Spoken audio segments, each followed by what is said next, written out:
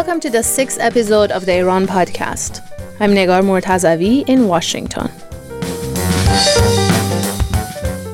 In this episode, we talk about growing up Iranian in America and living and working as an American in Iran amidst 40 years of political turmoil between the two countries. My guest today is Yara Elmjoui, an award-winning journalist with Al Jazeera who hosts and produces the show Eat This with Yara, a show that deals with food and social justice.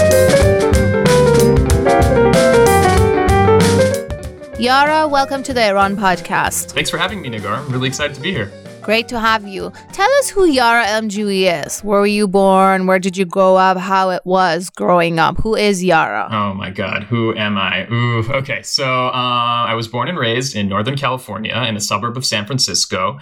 Called San Jose. There's a lot of Iranians up there. And yeah, I mean, basically, I grew up in a small town, which has kind of gotten larger over the years because, interestingly enough, kind of my claim to fame, I guess, is Netflix is based in my town or is headquartered in my town. And that sort of changed a lot of the dynamics there. But the town is, again, it's a suburb of a suburb. So I was born and raised in Los Gatos, California. And largely white community, although that's changing now, but it was a small kind of white town. And we were among the few Iranian families that lived there at the time. And so grew up there. How was that? How was growing up Iranian in Northern California, especially in a suburban white neighborhood? Totally. I mean, it's God, I mean, I share so many experiences with other children of immigrants, even with other immigrants, honestly, because, you know, you're kind of an outsider in this town, right? Like you're coming of age, you're growing up, and, you know, you don't really see yourself reflected in your community, and you don't see yourself reflected in the media. You don't see yourself reflected on the Saturday morning cartoons. You don't see yourself reflected when you turn on the TV or go to the movies. So there, you know, is a feeling of awkwardness and like aloneness, I guess, of this sort of cultural solitude that you feel, or at least that I felt growing up in this kind of small town. I didn't really have any Iranian friends growing up in my school, right? I mean, later on, there'd be a few other kind of Iranian kids that would pop up in middle school and high school and so forth. And, you know, I'd get to know them. But yeah, growing up, it was just like me and I guess non-Iranians, a lot of white kids. And, you know, you speak to a different language with your parents, you have this other code. And then when you have play dates with Billy or John or Jack, it's always like your parents are there and immediately you just start speaking to them, you know, for me in Persian. And that was just like my go-to. I was just like, this is my comfort zone, my comfort food linguistically. My mom is here, my dad is here. I have to tell them a thing. Or also there were some things that, you know, as I was kind of coming to grips with living in a society that didn't look like me or didn't have my heritage, it was my opportunity to kind of express maybe any discomfort I may have felt to this other party, my parents. Mm-hmm. Like, you know, like so-and-so, like, you know, Billy is asking me to sleep over, but I actually don't know if I feel comfortable sleeping over tonight. And I would just say that to my parent and I'd be like, oh, but could you just tell them that, oh, Yara has work to do, or we need Yara to help out with the backyard tomorrow so that I don't have to tell them. So there's no Tarof and Rudarvasi. And so like, you know, I'm growing up with Tarof, Rudarvasi, these very Iranian concepts, but I explain that to my parent. My parent takes care of it, you know, on the English front, and then we resolve this cultural discomfort very easily. The perks of speaking a second language that not many others speak. And how about tell us a little bit about the political dynamic? Because I know the experience of growing up as an immigrant is shared. A lot of it is shared with other immigrants. What some other immigrants may not realize, or minority groups, is the political dynamics between the U.S. and you or your parents or ancestors' homeland, and how that would affect your life growing up in this country as an immigrant. How do you think that has impacted you? Basically, the U.S.-Iran political fight of the past 40 years. It's definitely had a huge impact. I'm actually glad you asked that question because, and I think for a lot of other Iranian Americans and other hyphenated Americans from other immigrant communities. So, you know, my experience obviously is different from my parents. You know, they are first generation immigrants. I'm, you know, a second generation American, depending on how you want to define it. But yeah, born and raised in Northern California. But it's something that kept coming back to me. So, when I was a kid, obviously not having anyone that was like me around me or, within any sort of proximity to me, I wanted to blend in. And I think that's a natural impulse. Like, I don't want to be different because there's no one like me that I can share my difference with. So I feel alone. So I don't want to feel alone. And to avoid that feeling of, again, that cultural solitude or whatever it happens to be and wanting to fit in, I would try to downplay, what made me different or what made me unique. I would want to be like Billy and John and Jack, and I wouldn't want to eat the foods, that maybe my parents were making at school or something. They'd give me packed lunches or what have you. And so initially it's that. But then as I grew up, this started to change. And I think this changes for a lot of, second gen kids or what have you. It's you sort of start to slowly come around to exploring it and then embracing it. And I think for me, that really happened in high school. And obviously, Iran being featured, as you mentioned, so prominently in the news every day, for any reason, our country of heritage is always in the news. There's always a controversy. There's always a scandal. There's always something, some geopolitical event, very explosive geopolitical news story. And so I remember being asked in high school from one of my teachers, what I thought about Ahmadinejad. And, for them, it's like these are, this is a white teacher, and he kind of came up to me after class, just trying to spark a conversation. Like, so, yeah, Yara, I know your parents are, Iranian. What do you think about this Ahmadinejad guy? And this always comes up. Oh, wow. And it's like, I'm just a kid. I'm in high school. I'm like, I'm not thinking about maybe the things that I think about today, but I'm just like, oh, well, this and that. I wasn't really well equipped. I hadn't really had that opportunity to learn too much about Iran outside of the trips I'd made there as a kid with my parents over the summer. So I felt like I was at a loss for words.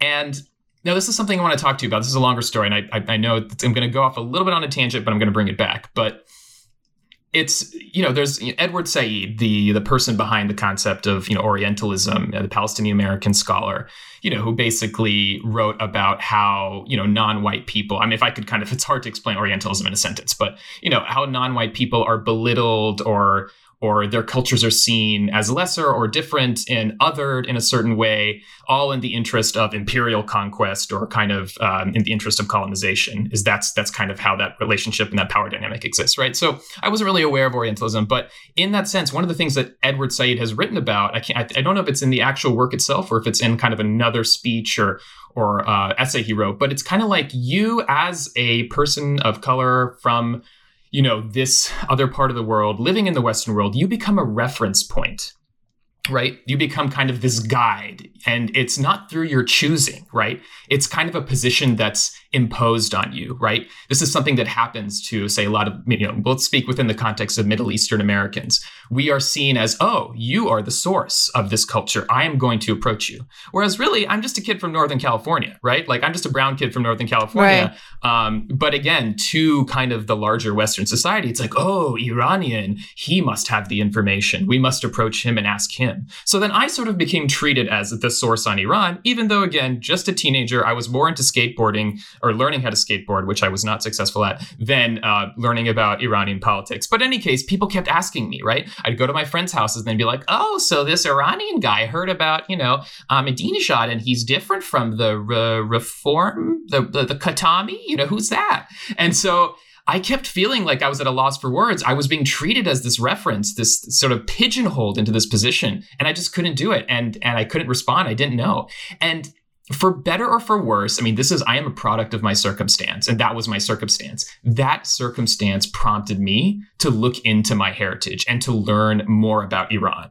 Again, it's not something that I don't think this should happen. People should not have to answer for something that doesn't have to do with them. I am not a spokesperson for Iran and the Iranian people in the country of Iran. Again, as someone I've spent the vast majority of my life in the US. I'm an American of Iranian heritage. But for better or worse, these life circumstances goaded me in that direction to feel like I could stand up and answer these questions.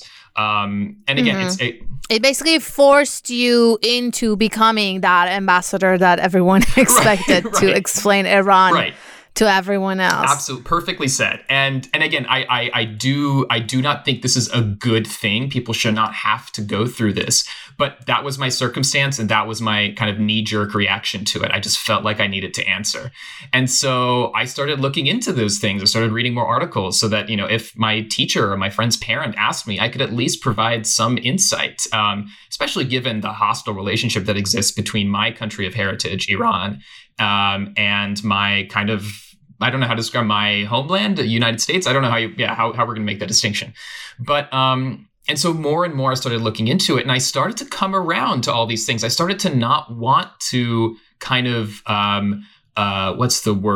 put aside the things that made me different and unique, but rather embrace them, right? Because I started to be like, hey, this is kind of cool. Like, I don't have to be like everyone else. And, you're kind of a budding teenager and you're going into college and you're starting to celebrate the things that make you you and finding out who you are as a young adult, right? And so it's that journey that a lot of folks go on, and I went on it as well. And then that just kind of spiraled and blossomed into so many other things. I started learning Persian on my own. My parents had put me in a Persian class in 8th grade. I hated it. I didn't like the teacher. I learned the alphabet, but I just really felt no motivation to continue with those classes. So I picked it up myself and started looking on the internet for resources. Again, late high school, early college. I was like, I need to be able to, if I want to answer these questions and speak as an ambassador, oh my God, and educate and inform people about my parents' heritage and my heritage, I need to do it accurately. And I'd like to be able to read the native source material of Iran. So, yeah. I know that you also lived in Iran for some time. Did this happen after you started learning Persian? And tell us about that. How did that come about? Right. So I think a key sort of turning point for me, now that I look back on it, was really the 2009 Green Movement protests in Iran. That was kind of my moment of political, social activation with regards to Iran in a way that I hadn't seen it up until that point. Up until that point, it was just like watching YouTube videos and seeing interviews with Iranian officials, seeing interviews with the Shah, just familiarizing myself with the history, reading books, Stephen Kinzer's All the Shah's Men, because it kind of played a big part. And then 2009 happened, and I think that kind of set off this sort of chain reaction of thoughts in my head, because visually, I had never seen in any sort of prominent, visual way, for myself at least, so many people, young Iranians that looked like me and acted like me and just seemed, really relatable and cool in the street in such massive, in like droves, right? So I would see this footage, and Christiane Amanpour was there. They kicked out a lot of Western journalists after, that situation, as you know. And I was seeing her coverage. I was seeing everyone else's coverage. And I was like, wow, if I had been born and raised in Iran, I would have been one of them. I would have been that person in the street, with a green wristband or something like that. And who are these young people that I don't know? I don't have any Iranian friends from Iran. All the people I know in Iran are just my cousins and my family based on summer vacations we'd go on. So I just developed this like whole other kind of urge and drive to further kind of look into myself and explore my own heritage even more. And that meant traveling to Iran, not just to be with family, but to make friends and to work and to kind of immerse myself into that society. I really wanted to learn about myself and this other part of me that had sort of been suppressed through all these years. So that set off a chain reaction of me. In college, I picked, political science as my major with a focus on Middle Eastern studies. I ended up double majoring in Middle Eastern studies and political science. I spent every summer of college, every summer, the 2 or 3 months of summer in Iran, learning Persian at, say, the University of Tehran's De Khoda Institute. I enrolled myself. I spent my summers there. I lived with family, but I made tons of friends, both, Iranians and expats. And that was my way of getting in touch. And I developed this, I wanted to be a journalist kind of as a late teenager.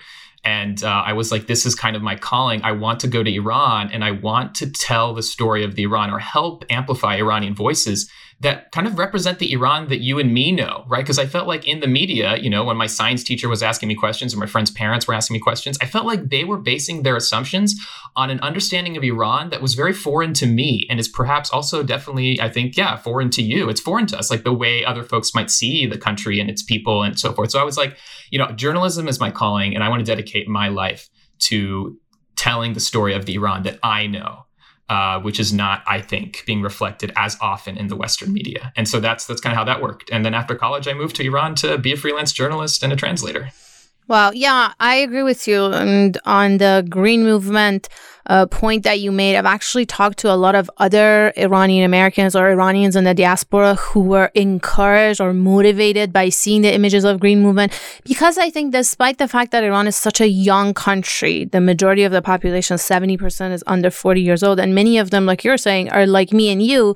We don't see much of that represented in the media. You always see the black chador woman, the black veil image of the more, religious or traditional portion of the society represented in the media. And you hear a lot about the nuclear program and the fights with the US. And then there's these images of partying of the youth, the westernized parties and all of that. You don't see that political movement type that the green movement represented. Was basically a portrayal of much in the media. And just basically to reiterate what you were saying, I've heard that from other Iranians in the diaspora too. So you moved to Iran and you lived in Iran for a few years. And then now let's move to today, to some of your work today. You are a journalist with Al Jazeera. You make videos, as you say in your bio, you make funny food adjacent videos for AJ Plus. Tell us about that. What do you do with these videos? What do you make for those who haven't seen any of them? And I encourage everyone to go and check out some of these videos. Oh, thank you. Thank you. So yeah, it's kind of, my career has been a whirlwind of an experience, lots of twists and turns. So again, I was a print journalist, freelance in Iran, wrote mostly anonymously. Until later I came back to the US and got my bylines back on the articles through a lot of conversations with my editors. I remember that. Right? You were kind of part of, I remember that. I've been following you, and I think we've been following each other for a long time. So I got some pieces. I think that was a rare case that some editors had to deal with of someone reclaiming their right to their byline. I think on one of the pieces I came up with a pseudonym. It was like I was actually writing for Arash Karami, who's also a producer on this show that I'm on, and I think I came up with a name. I did one piece for Al Monitor, and it was like I did some really weird sounding, like very Persian kind of made up name. It was like Seper Seperipur or something like that. And he's like, you need to make a name that sounds believable. So I did something like, Seper Hosseini or something like that. Anyways, yeah. So let's talk about today. Yes, Al Jazeera and your videos. I did the journalism thing in Iran, and then I moved back. And I think just briefly, I need to explain how this happened. Is that about a year into my experience, one of the folks that I really looked up to and that I kind of wanted to emulate in my work was Jason Rezaian, the Washington Post correspondent. And I think we all know what happened to him. He was, unjustly and kind of illegally detained by the Iranian government under these spurious, like nonsensical charges.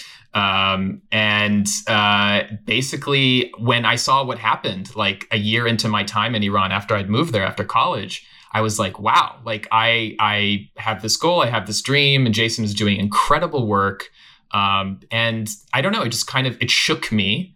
And around the same time, I just kind of had this come to Jesus moment. I don't know what you want to call it. So I started kind of working for an Iranian animation company around then. That was my day job, and I'd sort of moonlight as a journalist whenever I could, again, anonymously. And then another year passed. It was like a little over 2 years that I was in Iran, and I decided to move back to California. And I was like, okay, this journalism thing, Jason is still in jail. It's just like this heartbreaking thing that's happening every day. And I'm just going to move back to the States, and we'll see what's up. The nuclear deal has been signed, and maybe things will change. Let's see. So tell us about a little bit about the show. What is it for those, assume someone who hasn't watched any of the videos? What do they see? Tell us what you do with the food and what these videos and the show is about. Gotcha. So our show at AJ Plus is like a food and social justice show, right? As I mentioned. And it looks at the intersection of food and kind of issues or history or, again, a social topic or even the environment, right? So anytime we'll see like food intersect with one of those topics, and whether it's like a trending topic or a news topic or a historical topic, we'll kind of jump on that story. Again, it's not like a show that looks specifically at the deliciousness of food, but it looks at the issues behind the food, and we like to make it fun and funny whenever we can. So it's always entertaining to watch, I hope, is what I've been told. But depending on your personal preferences. But and so some of the topics we've looked at, like what does a food and social justice show look like? Let's look at kind of one of our episodes that I think is one of my favorites, is the history or like the topic of MSG, right? And I don't know if you've seen that one, but it's basically the story of, MSG is an ingredient that's used in a lot of foods in the United States, but there's kind of a backlash against it. A lot of people are afraid of MSG. They think they're allergic to it. They think they're having some sort of reaction when they eat it. They stay away from it. Well, it turns out a lot of the evidence that leads people to believe that is rooted in faulty science, one, and two, xenophobia and racism. So that's kind of a topic we uncover in the show. And we speak to an author who's written about MSG. We speak to Asian American chefs who have kind of brushed up against the sort of racism and sort of the fraught kind of environment around that one ingredient. It's probably the most controversial ingredient, I think, maybe in the modern history of cooking, for a variety of unfortunate reasons. But yeah, basically break it down and show that, there really isn't any, double-blind, airtight scientific evidence that proves MSG produces the symptoms that people claim they have. And so we look at it, and like there's this history. I definitely advise viewers or listeners to take a look at the episode. It's up on YouTube. It's been there for a while. And we break down the reasons why this ingredient is so misunderstood, and the social factors and the scientific factors that played into this faulty understanding. So that's one example. And then we've done an episode on food waste in the United States. So it's food and an issue. We've done an episode on what other things? The Native American cuisine, for example. Why is it this is the original cuisine of this land, the United States, that we're on today?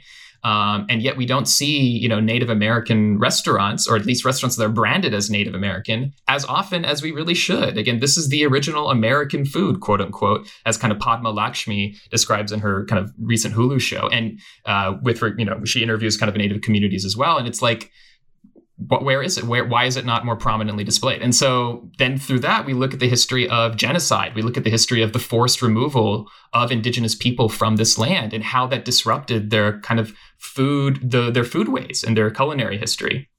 So You also did some videos. You're doing some projects on the travel ban, the cuisine of, I think, immigrants maybe from countries that are under the travel ban. Can you tell us more about that? Also Iran, if you've done any on Iran. Totally.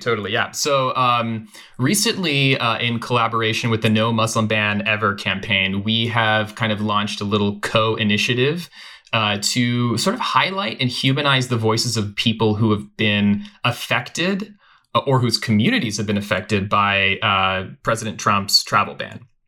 So we featured 4 different communities. The 4th episode will be out very soon, but we have an episode on the Nigerian community, or Nigerian food, Syrian food, Yemeni food, and then the last one that's coming out is Iranian food. And so we've spoken to people, again, who have been directly impacted or whose communities have been impacted by the travel ban. And then while we're doing that, while we're talking about those experiences, we're also cooking a dish that they've chosen, right? And obviously I can't taste the dish because it's COVID, and I also can't go to where they are. So I'm just like staring at it and like salivating over Skype or Zoom or what have you. But and so this is really an attempt through, very much in line with the ethos of our show, to teach and educate through and humanize people through the lens of food. And that's honestly my ultimate goal. And I think that's something that reaches back into what prompted me to kind of get involved with journalism in Iran. It's to humanize people and tell those, not tell those stories. I think it's better to say, like, really to amplify their voices and hand them the microphone. Communities that don't often get to hold the microphone, or maybe the volume is low when they do hold the microphone, metaphorically speaking. So that is something that really animates a lot of what I do. It's integral to this new series that we're doing. Again, humanizing, giving the microphone to those people who have been marginalized by the current administration in this country. Also, speaking of the travel ban, I want to point out some recent experiences that build up also on previous experiences you had, for example, on Twitter, with some videos being automatically flagged, I guess, by Twitter. And then there have been experiences with Etsy in the past, with Persian dolls, for example, being excluded from Etsy due to sanctions, with Venmo. I saw you basically talking about censoring our identities as Iranians or Iranian Americans or even Persians. Tell us a little bit about that, and also specifically about your experience with Twitter. Actually, let's start with Twitter. So the Twitter thing, I mean, like, just to kind of explain, it's there's a couple things. It seems almost like, the word Iranian or references to, our shared heritage, Negar, has been like criminalized, like mentioning, merely mentioning our ethnic background, our national, background, our heritage background, leads to all these like horrific circumstances. We've seen even in years past, Apple stores wouldn't sell iPads or some of their products to folks who were speaking Persian or who mentioned the word Iran in kind of a side conversation while they were waiting for their iPad at the store. And then the store denied them that. And then we have on Venmo, we have an instance where any mention of Iranian, Persian, and then also other groups as well, Syrian, Cuban, and so on and so forth. Any mention of those words in your Venmo transaction could lead the transaction to be blocked. It definitely, for one, leads the transaction to be submitted, quote unquote, for review to Venmo's team, right?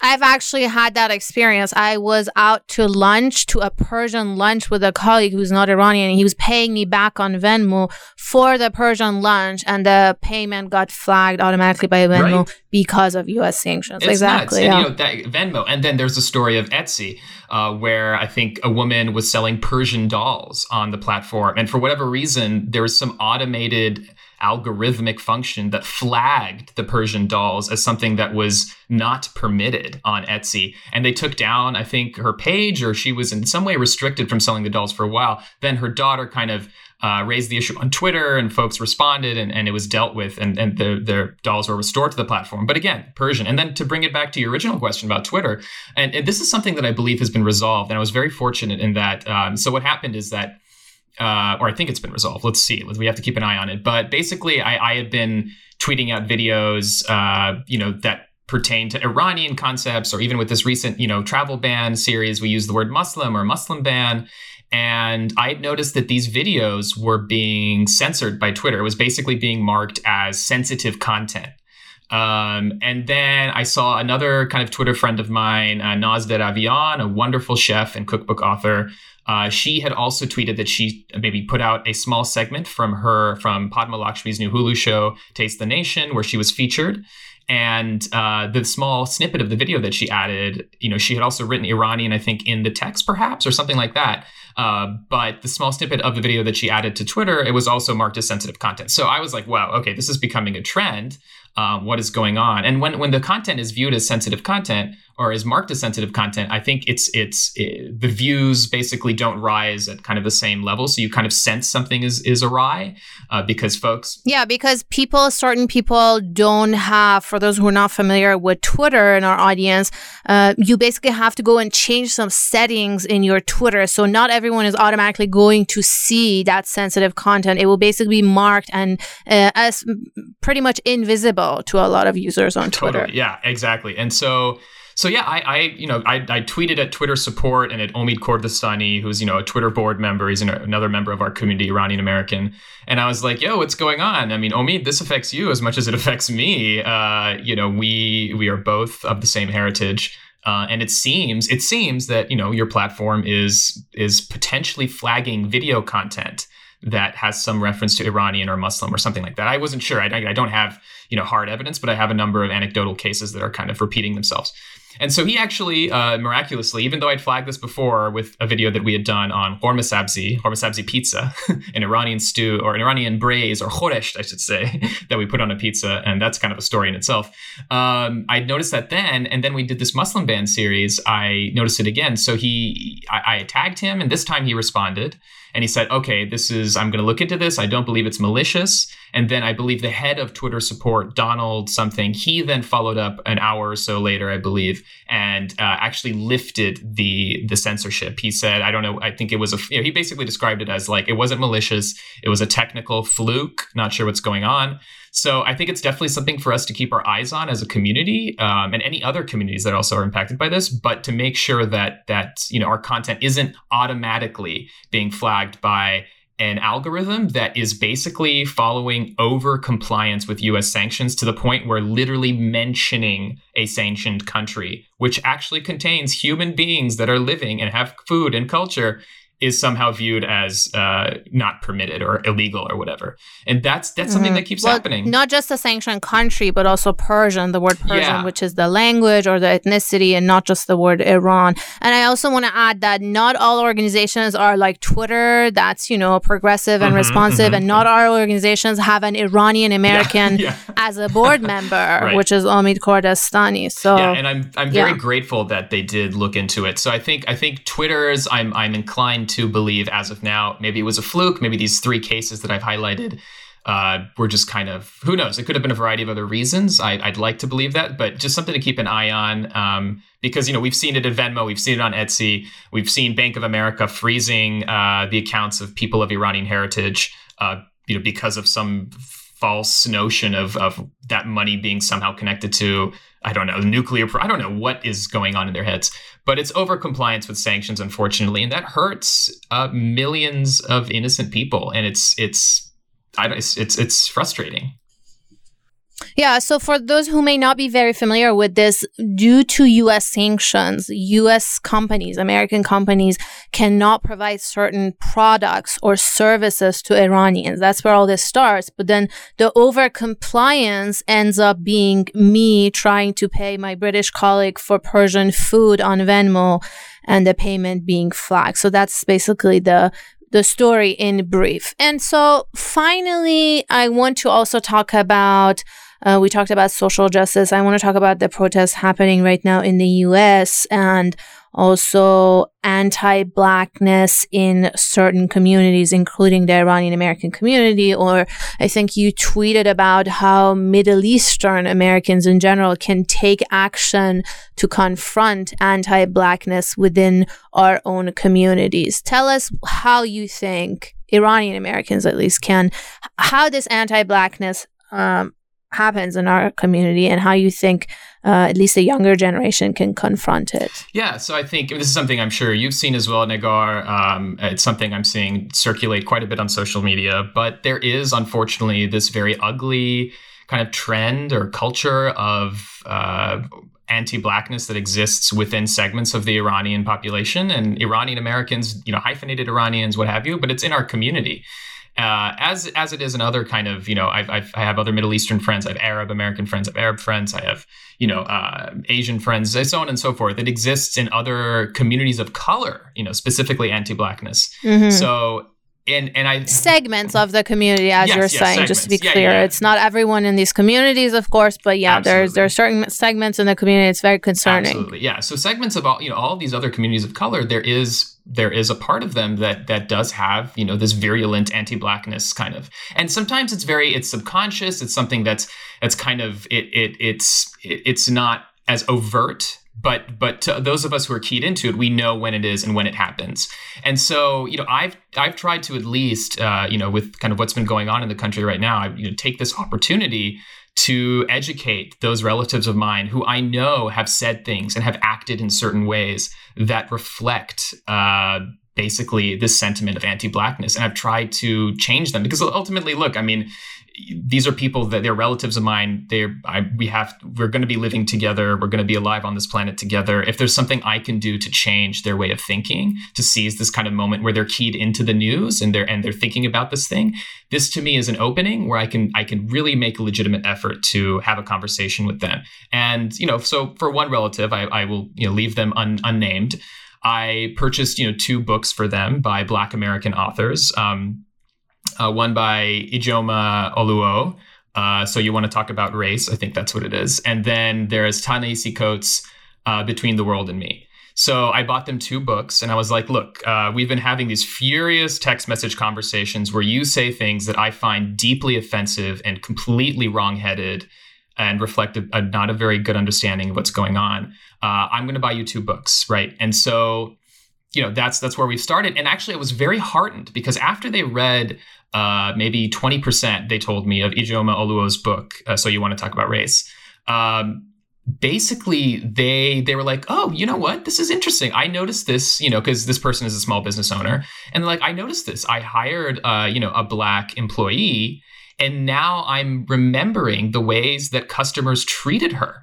And I was just like, oh my God. And because again, if I tell you the background of the conversations I've had with this relative, it was literally moments of me like arguing with them being like, you don't understand me, Yara, I'm Iranian. We suffered too. We are also, we suffered a lot. Do you remember? I don't know. You don't know what I've been through in 1980, 81. When I came to this country, people threw rocks at me, spat on me, said things to my friends, blah, blah, blah. And so I'm like, yes, I am in no way trying to discount that. Obviously as a second generation, American myself, I have also experienced, discrimination, and we've talked about some of the issues here. And you have, of course, as a first-generation Iranian American coming to the United States after the hostage crisis, after the revolution of 1979, when tensions were higher than they are today. Racism was rampant against Iranians. Yes, and it still is. That is real, and there's no attempt being made to discount that experience. But we also need to understand that if you are starting at square -2, at square 1, whatever you want to call it, there are people who are starting at square -10, right? And we need to understand the systemic racism that is a product of centuries of oppression and the system of slavery that this country was built upon. That has led to fundamental injustices and inequalities that still exist very much today. So it's kind of a way of trying to explain, like, yes, your experience is valid. No one is denying that. But it's a matter of, let's open our hearts and our minds to someone who has it worse than you. And this is something that, I'm trying to explain. I'm trying to find analogs, honestly, and maybe we can talk about this, Nagar, if you have ideas, but I'm trying to find similar situations that this relative has gone through in Iran, let's say, with regard to the revolution, to kind of make those connections and be like, you were that person in Iran. You were setting trash cans on fire, protesting the Shah in Iran. You were setting dumpsters. You were, God knows, rolling tires in the middle of the street. We saw this, these are protest tactics that exist all over the world. But for some reason, when it happens in this country, this individual's adopted new country, America is their homeland now, they don't see the connection. They say, oh, this is just looting. These are hooligans who are looting, and these are hooligans who are setting trash cans on fire. Okay, but 40 years ago, you were in support of that. You were doing that yourself. Why is it? Well, not 40 years ago, but even the ongoing protests in Iran in the past years, a lot of these people are supporters of it. And as you were saying, I think part of it is also as a minority group or as an immigrant, the defense mechanism for some people is try to blend in with the powerful group and then reenact or repeat what they're saying, which would include some of this, racist or xenophobic rhetoric against other communities of minorities or communities of color or immigrants without even realizing that you're doing it. And I think part of it could also be ignorance. But I want to end this on a positive note. So I also want to talk about the other parts of the immigrant or minority communities who are sympathetic, who are supportive of these social justice movements. And I saw you made a video about Bangladeshi restaurant, if I'm not wrong, in Minneapolis. Tell us that story and what you heard from that family. Absolutely. So we interviewed a Bangladeshi family that had kind of an Indian Bangladeshi restaurant in Minneapolis. The restaurant was burned down in the protests following the killing of George Floyd by police. And basically, I think this family's reaction to the destruction of basically their sole source of livelihood was, I think, a moment kind of for a lot of folks to reflect the poise and composure and kind of reaction that they had to something so horrific, right? That fundamentally affects their family was really inspiring and a testament to the human kind of ability to kind of stand up above everything. In other words, when they go low, you go high, have the kind of the macro view of what's going on. And they were like, it's okay. And the daughter of the restaurant owner, released a Facebook post describing what her dad, the owner of the restaurant, said. And it was something to the effect of, let my building burn, justice needs to be served. And that was it just gives me goosebumps even telling you right now, or recounting that story to you right now, because it's just, that is such an inspiring outlook to be like, look, this is property. This is something that can be rebuilt. And yes, it is painful to lose it.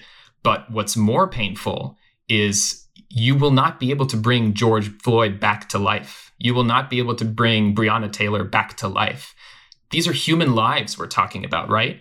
And that sort of recognition of like, let's focus instead of talking about looting, instead of talking about destruction, let's focus instead on making sure justice is served and we try to rectify the ills of our society. So that's to say to your question as well. Of course, I mean, within the Iranian community, there's inspiring stories of people standing up for the movement for Black rights and Black Lives Matter and so forth. And there's folks in the Middle Eastern American community. Of course, there's inspiring stories. This is not to say that, everyone in our community is this or that, but, it's also an attempt to reflect and look back on us and try to improve and educate those members of our communities, however, small they may be, that they should also join the train for justice. And we're all demanding the same thing, ideally, when all is said and done and people have hopefully opened their eyes to the situation. But yeah, this man's, he is a person of color. He's a member of the Bangladeshi American community, and his story is just so inspiring. And I really hope that some folks from our community, Nagar, could watch that video and think about the greater issues at hand here, a human life versus a brick. And again, this is not to in any way endorse, if this is the reading, is that it's endorsing destruction? No.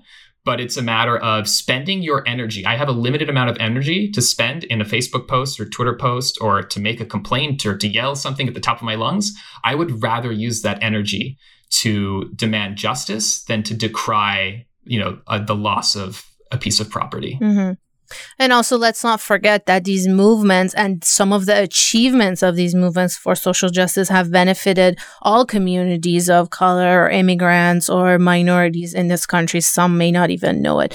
Well, on that note, Yara, thank you for joining the Iran podcast. Of course. Thank you for having me. It was such a pleasure speaking to you. And I guess I'll catch you on Twitter. That was Yara El-Mjoui, an award-winning journalist with Al Jazeera who hosts and produces the show Eat This with Yara. Thank you for listening to another episode of the Iran podcast. You can find us on your podcast apps, and don't forget to subscribe to us and also rate and review the podcast.